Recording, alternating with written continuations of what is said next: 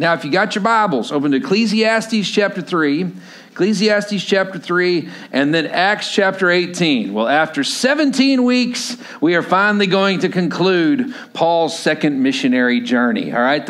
I do love these really, really long sermon series for some reason. And so we've gone through every single verse. We will close it out today at the end of Paul's journey. But we will jump in. And here's what I decided.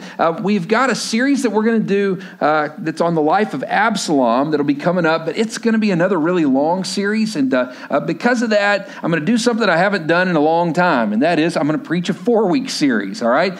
Starting next week, we'll do a very short series on specifically Peter's mistakes and reconciliation that come in John chapter 20 and John chapter 21. And so it'll be a short series that kind of leads us up to our Christmas series. And then in January, we'll jump in and have the long series where we go through the life of Absalom and his journey. And so just wanted to give you guys the heads up. 3 series coming up pretty quick, but we'll finish out Paul's series this week. So here's what's interesting. If you've ever been a part of a time in your life where it was really, really exciting and big and just a lot of things taking place, and then all of a sudden the end was kind of non-eventful, that's what we're about to read for the end of Paul's second missionary journey. It starts off like a rocket. Everybody cheering and so excited. Remember, he parts ways with Barnabas. He's gone this stretch without his security blanket of the man who believed in him and stepped up for him and Barnabas. And then all of a sudden we get here to Acts chapter 18 in verse 18, and the passage that we're in is just so interesting. There's transition that happens, and Paul is going to teach us how to transition from one intense phase of life to another. If you're taking notes, our our question to start off today is, have you ever experienced the end of an intense season in your life? Have you ever experienced the end of an intense season in your life? For some of you, it was when you moved from one school group to another, where you made a transition from one school to another, or even a time of graduation. For some of you, it was moving to a new city, it's taking a new job, it's marriage, it's relationships, it's a breakup, it's COVID, it's a faith jump that God has called you to. But if you've ever been in one of those circumstances where you've had to endure transition, here's what you figured out. Transition and change are constant in this life that we live. Save your spot there in Acts 18, but look at Ecclesiastes 3, and let's start in verse 1. Here's what it says. Famous verse. There is a time for everything. Underline, a time for everything. A season for every activity under heaven. Underline under heaven just for a minute. Now, just for the record, I've always heard this verse kind of quoted, there's a time and a place for everything. The picture that the author is really trying to say here, if you want to write this in the flap of your Bible, you can. There is a set time for everything. The idea with this verse is not that you can do whatever you want, whenever you want. The picture in the verse is, if you are the type of person who has lived through a stretch of life where it has been so intense, you feel like that intensity is never going to stop. There is a set time for everything under heaven. That means that the consistency of eternity, when we spend time with God in heaven, that is the one place where consistency is going to find its way all throughout eternity. This side of heaven, the only consistency is that everything is inconsistent. There's a season to everything. No matter how awful things have been, they will eventually come to an end. On the opposite side, no matter how good things have been, they will eventually come to an end. There's a season unto everything. There is a set time for everything. Sometimes what the enemy loves to get us on is when we go through a time that's so difficult, he then turns and whispers in our ears, it's never going to stop. It's always going to be this way. And then we end up thinking through doing some things that are pretty unthinkable and awful. It starts with that whisper. It will never change. It is going to be this awful forever. The scripture reminds us there's a time, a set time for everything, and a season for every activity under the sun. There will be a beginning and there will be an end to all things this side of heaven. So I learned this working at the finest restaurant in America, Red Lobster, all right? Okay? We used to, at Red Lobster, have an event that was called endless shrimp. You ever heard of endless shrimp before? Now, here's what's funny about endless shrimp, okay? It always takes place in October, and endless shrimp, it's why this time of year always reminds me of it. Endless shrimp, if you are the customer, endless is the word you want to hear, that you can eat as much of it as you want, and they will continue to bring it to your table. But if you're the server, endless shrimp means something completely different.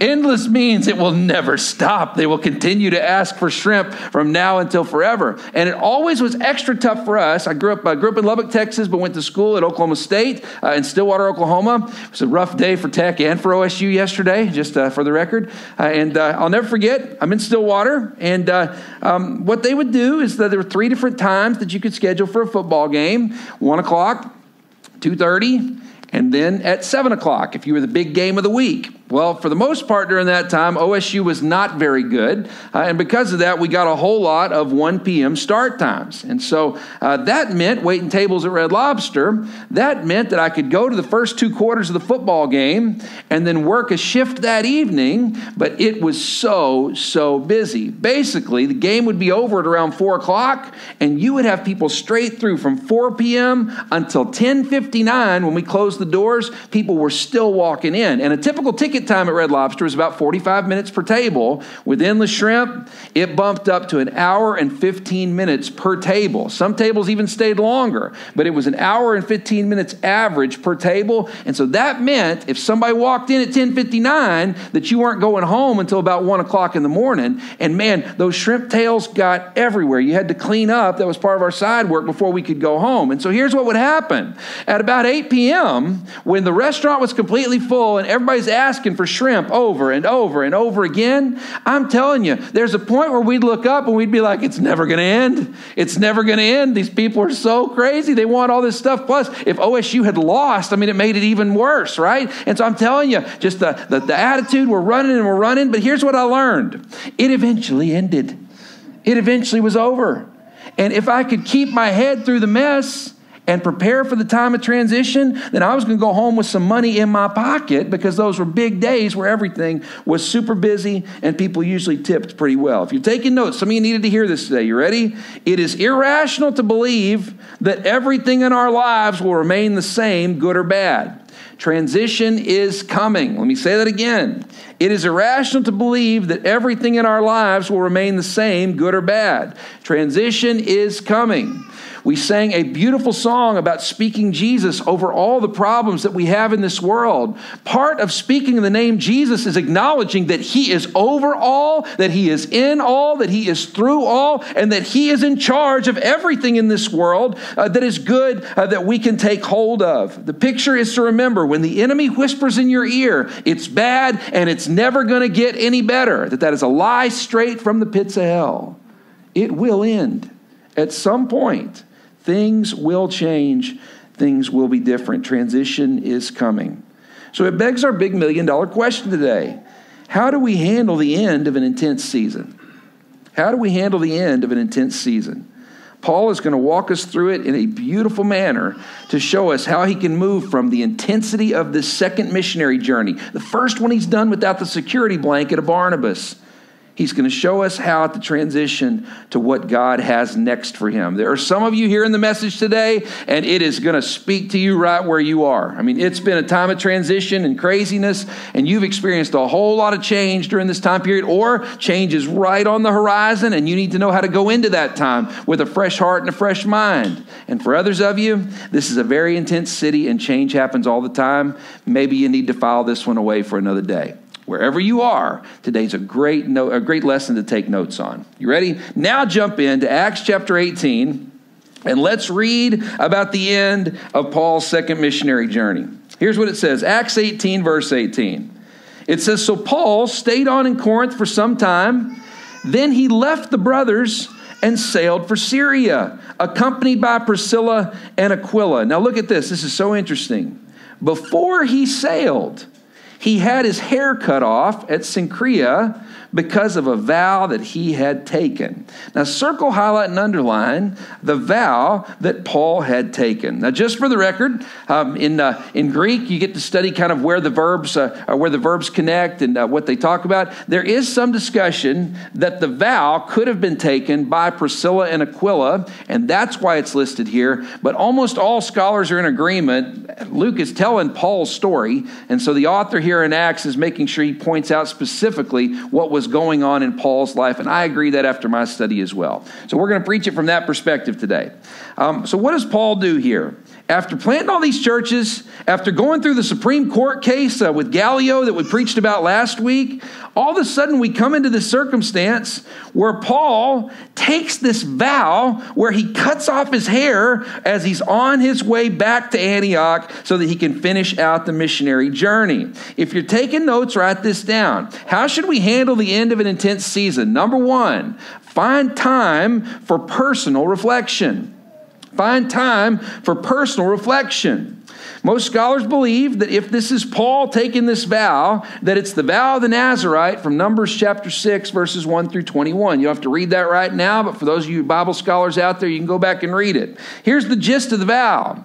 The gist of the vow was, if you had gone through a time where you wanted to make sure that you were spiritually on point and on track, the Nazarites were the ones that were known with living their entire lives before God, even to the point of with what they ate or what they drank or the way that they grew their hair. And so the vow of the Nazarite was, you shaved your head to start the vow. You live for God so zealously that even the hair that you grow is godly hair that comes out of you. I'm not telling you to do this vow. I'm just telling you that's what they did in these olden days. And then at the end of the vow, they would shave their head again and place the hair on the altar to God. And the symbol there was, the godliness that I lived during this time was all unto you. So here's what's interesting. Don't miss this. Paul's just planted churches all over the known world. Paul's just gone through the Supreme Court case that we talked about last week that led blocked so that he could plant churches and the churches could thrive all throughout the Roman Empire. And yet, at the end of this journey, Paul stops and says, there's some things in me that I need to work on through this time, and I need to get my mind spiritually right before I go out and do something like this again. We forget, because we get so busy when things are moving so fast. A lot of us, and I'm preaching to the choir, this is me myself on this one. I'll get running, and I'm a doer, so I'm doing all these things for the kingdom. I'm trying to live for God. And I sometimes get to the point where I'm running so hard that a time of transition will come. And instead of stopping and looking back at the journey that God's brought me through, and then stopping to look in the mirror at who I'm becoming in Christ, instead, I just run and leap to the next thing and just keep moving forward. What Paul does here at this moment of transition, the world that he's been involved in is so intense around him, he needs to stop, look back at what he's been through, process through the amazing things that God has done, and then look in the mirror and realize this is who I'm becoming with these things that I've been doing. If you're taking notes, write this down. Are you ready? Intense experiences find a way to embed themselves in our faces. Let me say that again. Intense experiences find a way to embed themselves in our faces. You ever gone through a really intense time, and then you finally stop and you look in the mirror? And even though you look every day and you get ready, you got that moment when you stop and you really look. Guys, when we moved here to plant the church, I had black hair and lots of it, you know. And now can I just tell you, we've been through an intense time. Right before my 40th birthday, there was a moment where I stopped, looked in the mirror, and I was like, who is that old man staring at me? Sometimes every now and again, we'll watch the live feed to make sure everything's flowing properly. And I will turn around, and man, the lights are really good, you know, for the video, as long as I don't turn around. If I turn around, it's like, who is that bald man up on stage, right? Now listen to me. After we've gone through intense times, you look different. You're different. Some of it because Christ is shining through you. And some of it because, man, life is just stinking hard. Life is brutal. What does Paul do? In the midst of church planting, and it was going to be a constant need, he stops and says, I got to work on myself just a little bit. I've got to allow Christ to work on me in relationship before I can move forward to what's next. When's the last time you did that? I want to share a story with you. I've told you the long version of this story before, so I'll keep it short. I think probably for me, the time that I needed personal reflection the most happened after a very, very intense moment. Maybe the most intense time that we had here in D.C. Was not the death of my father or even the planting of the church. The most intense month that we had here was right after our daughter Lulu had her first seizure. This was in December of 2016. And just for the record, there's some of you in this room who navigate seizures or who have loved ones who navigate seizures. What's the scariest seizure for anyone? The first one, because you don't know it's coming. You learn how to plan after that, but the first time you don't know it's coming and it just shows up. And I'm telling you, it changes the way you view all sorts of things. And for us, I was supposed to go and preach in California at an event for Ethiopian Christian college students. And we were going to fly the whole family with us. It was New Year's Eve week, and we were going to fly the whole family with us. I'd preach at the event, and then we were going to take the kids to Disneyland. That was the plan. I'll never forget. I'm laying next to Lulu in the bed, and Lulu's about 6 years old, our oldest daughter. And the idea was, let's get her to sleep, get her a good nap, and then we'll get on the plane to fly cross country. And all of a sudden, she evacuated her bowels right there on the bed. And that hadn't happened in years. She was our kid that potty trained very early. And so she's laying there. She evacuates her bowels, and I can tell she's real groggy. Well, I just think it's because of the nap. And I go, oh, sweetheart, we got to get you cleaned up. We're about to get on the plane. And Autumn and I lead her up, go to get her in the shower. And then all of a sudden, her arms shoot out like tree branches, and she has her first and, praise God, only seizure. Now, we don't know it's going to be the only seizure at this time.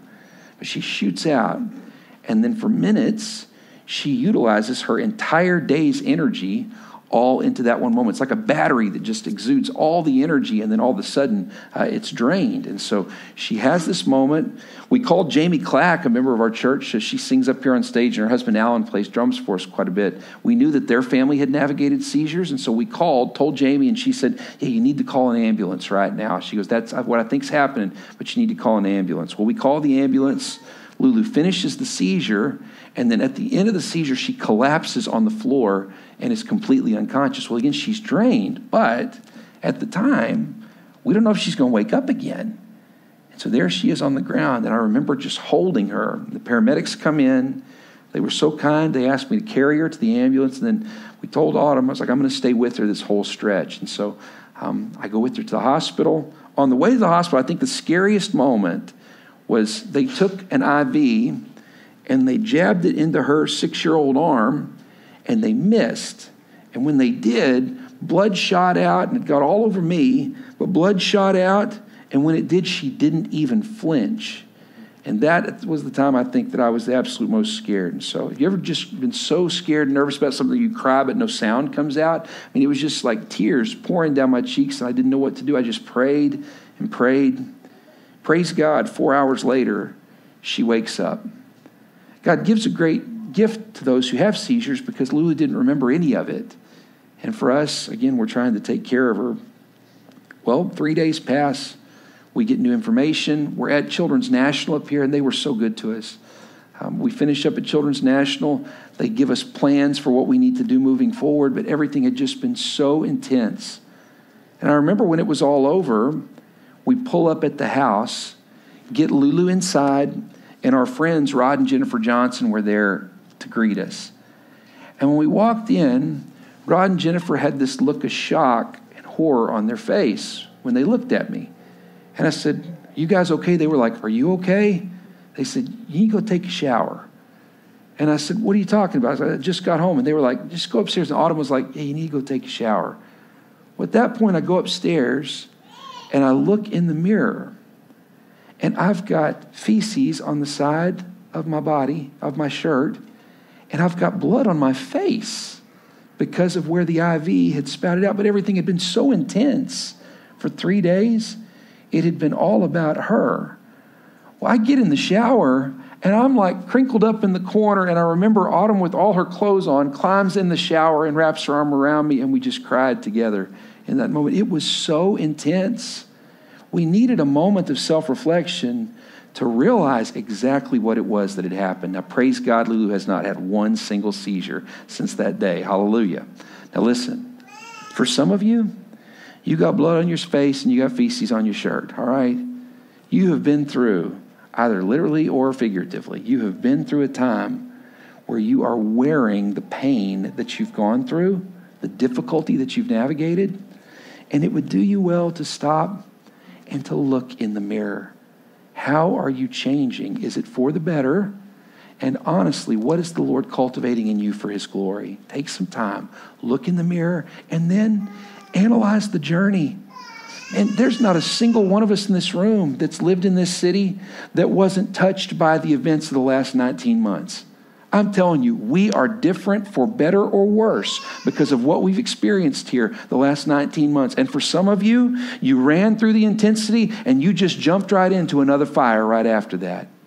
Take some time, look in the mirror, look over the journey, and spend some time. And if you need to take a vow, by the way, doesn't mean you need to do some weird Nazirite thing from Numbers chapter 20 or Numbers chapter 6.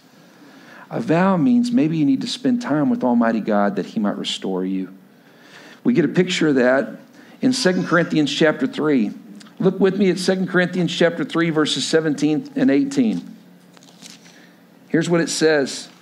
Beautiful verses. 2 Corinthians 3, 17 and 18. It says, and this, by the way, I love it because it's Paul writing specifically to the church at Corinth that he's just left in the passage that we're reading. Verse 17, it says, now the Lord is Spirit, and where the Spirit of the Lord is, there is what? There is freedom. And we, who with unveiled faces, look at this, all reflect the Lord's glory. Underline, all reflect the Lord's glory. And we are being transformed into his likeness with the ever-increasing glory that comes from the Lord, who is the Spirit. Stop right there for just a minute. Paul says that when we go after an intense circumstance and we seek out relationship with Almighty God, he says where the Spirit of the Lord is, there is what? There is freedom. When we spend time with him in relationship, the chains that are on our spirit, the chains that are on our physical bodies, the chains that are on us emotionally, he chips away and he sets us free. When we've spent those intense moments with him, we then begin to reflect him and are transformed into a likeness of his glory. But you got to spend time with God. You got to get alone with him in relationship. Paul has planted churches all around the known world. There is no more capable church planter than him. But Paul knows if I'm going to do this again, I got to get myself right spiritually. I got to let the Lord restore me. It begs the question, how has this time affected you? And is your faith stronger or weaker? Yes, that again. How has this time affected you? And is your faith stronger or is it weaker after this time? Find some time for personal reflection. Now flip back over to Acts chapter 18, and we're going to read some really crazy verses. Are you ready for this? Something Paul that I don't know that he ever did this again in the same way. You ready? Now look at Acts 18, verses 19 through 21. It says, then they arrived at Ephesus. Underline, they arrived at Ephesus, where Paul left Priscilla and Aquila, and he himself went into the synagogue and reasoned with the Jews. Now, when they asked him to spend more time with them, what do those next two words say? He declined. I want you to circle, highlight, and underline, he declined. This is crazy. Paul declined to preach. There might not be anyone other than me that loves to preach that much, right? It's Paul. But Paul declined to preach. Now look at why. But as he left, he promised, I will come back if it's the Lord's will. Then he set sail from Ephesus. Now stop right there for just a minute. All throughout the second missionary journey, Paul goes into the synagogue, he preaches, and either they run him out of town or they ask him to stick around. He goes into Ephesus, which will end up being one of the pivotal churches of the entirety of Europe. He goes into Ephesus, preaches for the first time in the synagogue, and they're like, bro, let's do it. Come back, plant a church here. Jesus is at work. And here's Paul, knowing that he personally needs some time, knowing that he personally needs to develop that relationship with God. But here it is, a really good thing, a church that he can start in a pivotal city. And what happens? Paul looks and says, guys, I'm going to have to pass. But if it's the Lord's will, I'll be back. If you're taking notes, write this down. Are you ready? Some of the whole reason you're here today is to hear this. How should we handle the end of an intense season? Number one, find time for personal reflection. And number two, be willing to say no for now to a few things. Be willing to say no for now to a few things. In this passage, it's so interesting. If you've got a Bible that's got subtitles, look with me, if you will, at Acts chapter 19, verse 1. What does the little subtitle say there? It should say something like, Paul in Ephesus. Can I tell you why that's so funny in light of Acts chapter 18? Acts 18, he goes, Lord, I've got to do this. I've got to plant this church in Ephesus, but I know that personally I'm not in the place that I can do that. I need to get some rest. So what happens in the passage? All of a sudden, Paul looks and says, I got to decline. I have to politely say no, but if it's the Lord's will, I'll be back. And then as soon as it's the Lord's will, one chapter later, Paul is there to plant the church in Ephesus. For some of you, if you are a yes first person like me, this verse really spoke to me. Because if I can say yes to you, I really, really try to. If you're a yes first person, it is okay to decline on certain things, and you don't have to say no forever. Just no for now. There's something I got to take care of before I jump into what's next. Now, I always get afraid to preach this because then first people are like, yep, that's why I don't say yes to anything. If you're no first, this verse wasn't for you. If you're a yes first person, which there are a lot of us in this city, that's why you're here. You're workers, you're doers. If you're a doer, you need to know Paul sees a good thing. So good that he wants to be a part of it as soon as he can. He begs God, if it be the Lord's will, I'll be back here with you. But for now, I got to go work on some things in my own life. He's there in Acts 19, Acts 18. He's got to work on himself. If you're taking notes, write this down. Are you ready? Some of the issues that demand your attention can wait. Seek the Spirit's guidance on what they are. Some of the issues that demand your attention can wait. Seek the Spirit's guidance on what they are. It's a great little movie. Came out, I think it was 2008 when it came out, called Iron Man. Anybody see Iron Man, all right? Kind of kicked off the whole Marvel multiverse movie scene. And had anybody seen Iron Man? Raise your hand. Okay, there's quite a few of us in here. So there is a sidekick that develops for Iron Man named War Machine. But what's the actual character's name? Do you remember? Rhodey. That's right, Rhodes, Colonel Rhodes.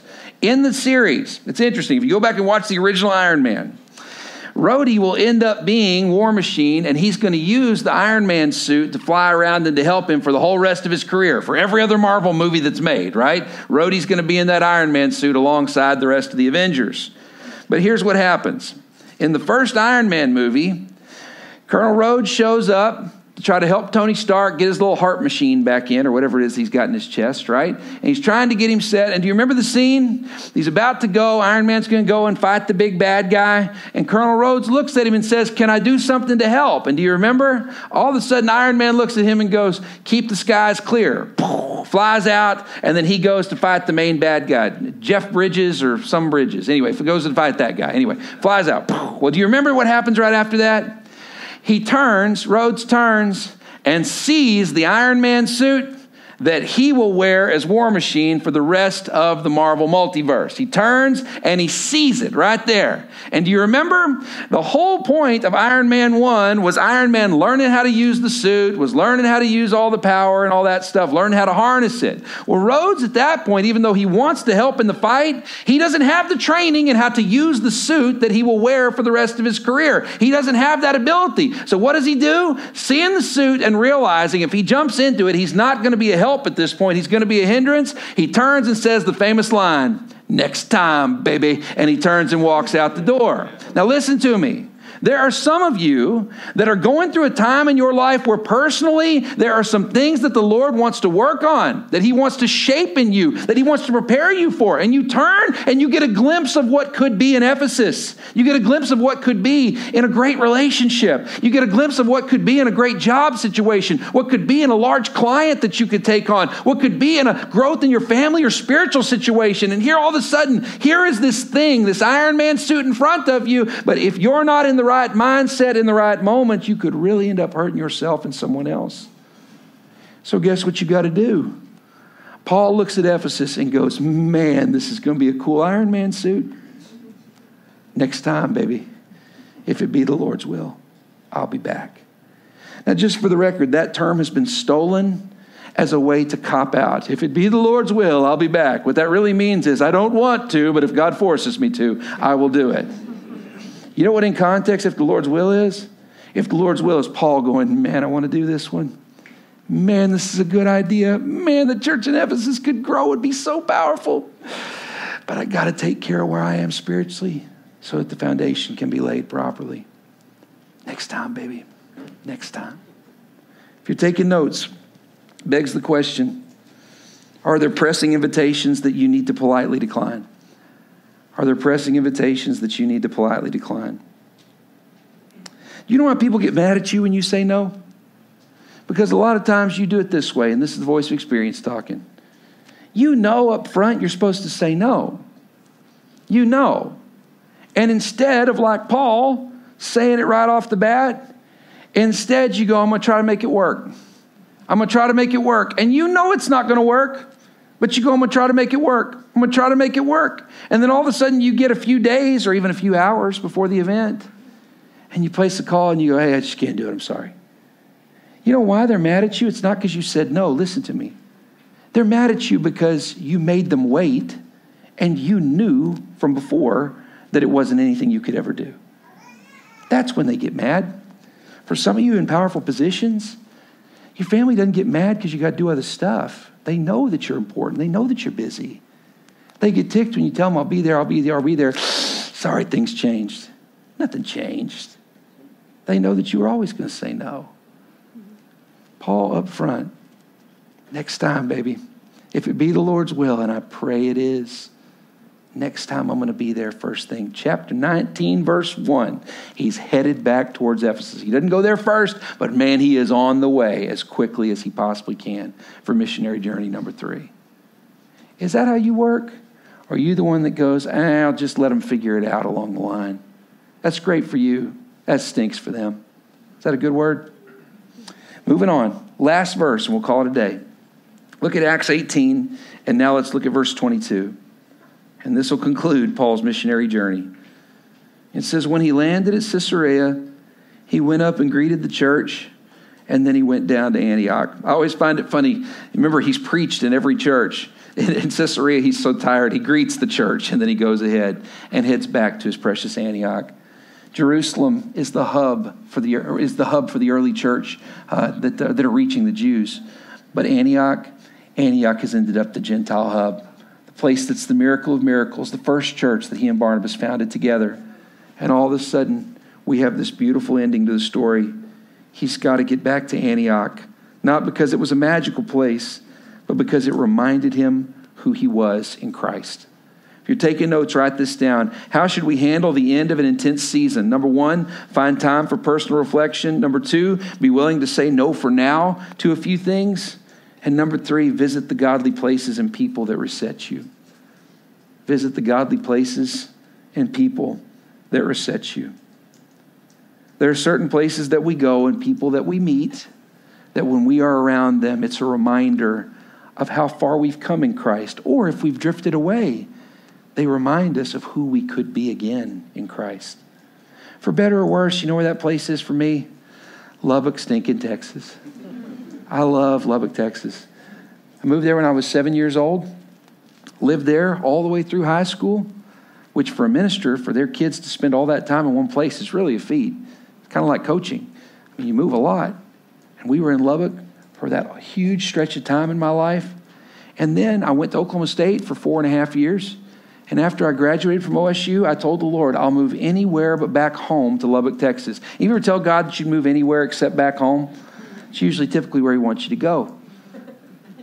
I end up going back home, end up moving back to Lubbock. I lived with my grandparents and slept on their couch for a time. And what the Lord had waiting for me there was my first ministry job. I got to meet and fall in love with my wife.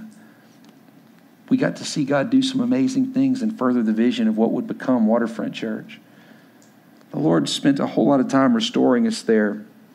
Then we went off, served in ministry, And then after I spent time at First Baptist Church in Wichita Falls, Texas, that's the one where the short version was, I quit without another job. Only time in my entire life I've ever done that. I quit without another job, was so beat up. I needed a chance to heal, and guess where the Lord sent us back? To Lubbock, Texas. I ended up in Lubbock. We spent the month without a job in Lubbock. And then the Lord provided a job where I could work there as discipleship pastor, associate pastor, and then interim pastor of a church in Lubbock right before we moved here to plant Waterfront.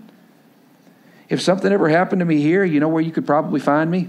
In Lubbock, Texas, all right? In our Antioch, because that's where the Lord always seems to send us when we need to heal. Now listen to me. Nothing magic about Lubbock, but there are certain places in your life, and it's not Hawaii, all right? Everybody can rest in Hawaii, right? Spiritual rest.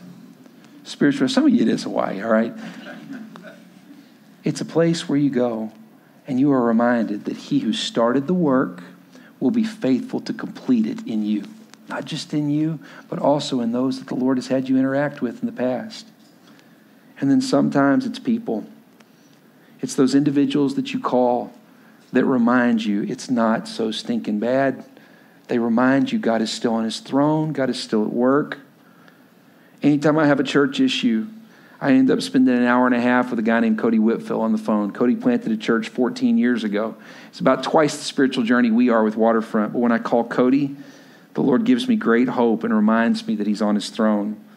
When I've had personal issues over the years, a guy named Nolan Frederick, church planted in Artesia, New Mexico.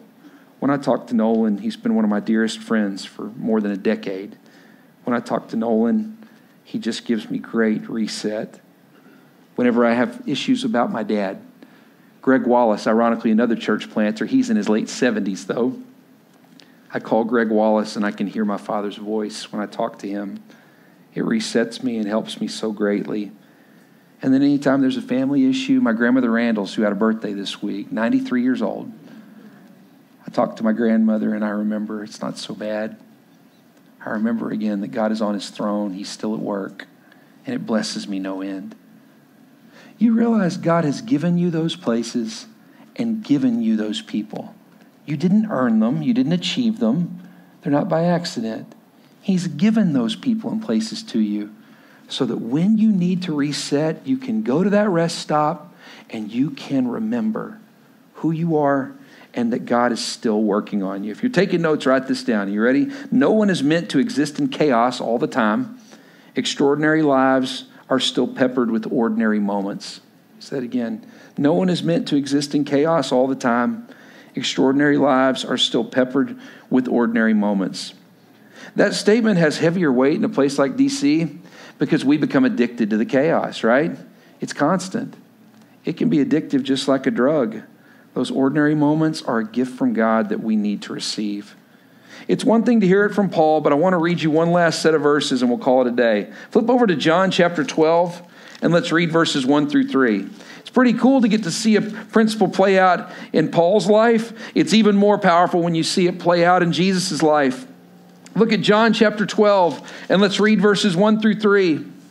Here's what it says. It says 6 days before the Passover. Now stop right there for just a minute. In this passage, this is not just any Passover. This is the Passover where Jesus will be the sacrificed Lamb of God. 6 days before the most intense stretch, the most intense day in the history of humanity. This week might even be the most intense week in the history of the world. 6 days before the Passover, Jesus is going to be brutally murdered on the cross, and then he'll be resurrected 3 days later. But man, this moment is key. Look at what happens.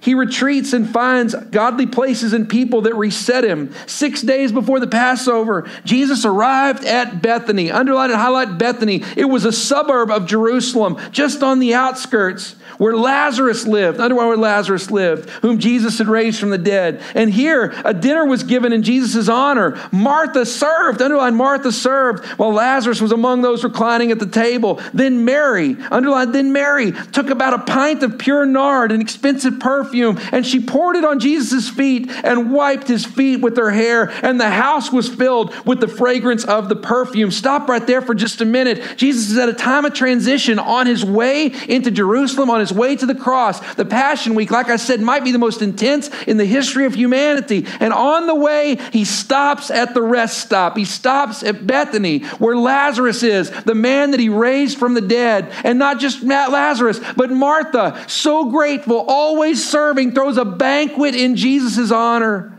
And Mary comes out with a pint of pure nard. Do you know what pure nard was? It wasn't just perfume. It was the stuff you mixed with water to make perfume. It was very, very potent. If you put too much nard in a room, the room would smell that way, some scholars believe, for a week or even weeks. She takes this bottle. She couldn't have bought it herself. Scholars are in agreement that probably was the entire village that went in to buy Jesus that bottle of pure nard. And instead of saving it and watering it down, they break the top of the bottle and they anoint Jesus for his burial. They don't even know it's going to be for his burial. And they anoint him in that moment. One scholar wrote this so beautiful, that it is possible 6 days later, as Jesus hangs on the cross, it is possible that he could have still smelled that sweet smell of perfume from the moment that happened at Bethany. He didn't just die for the sins of the world.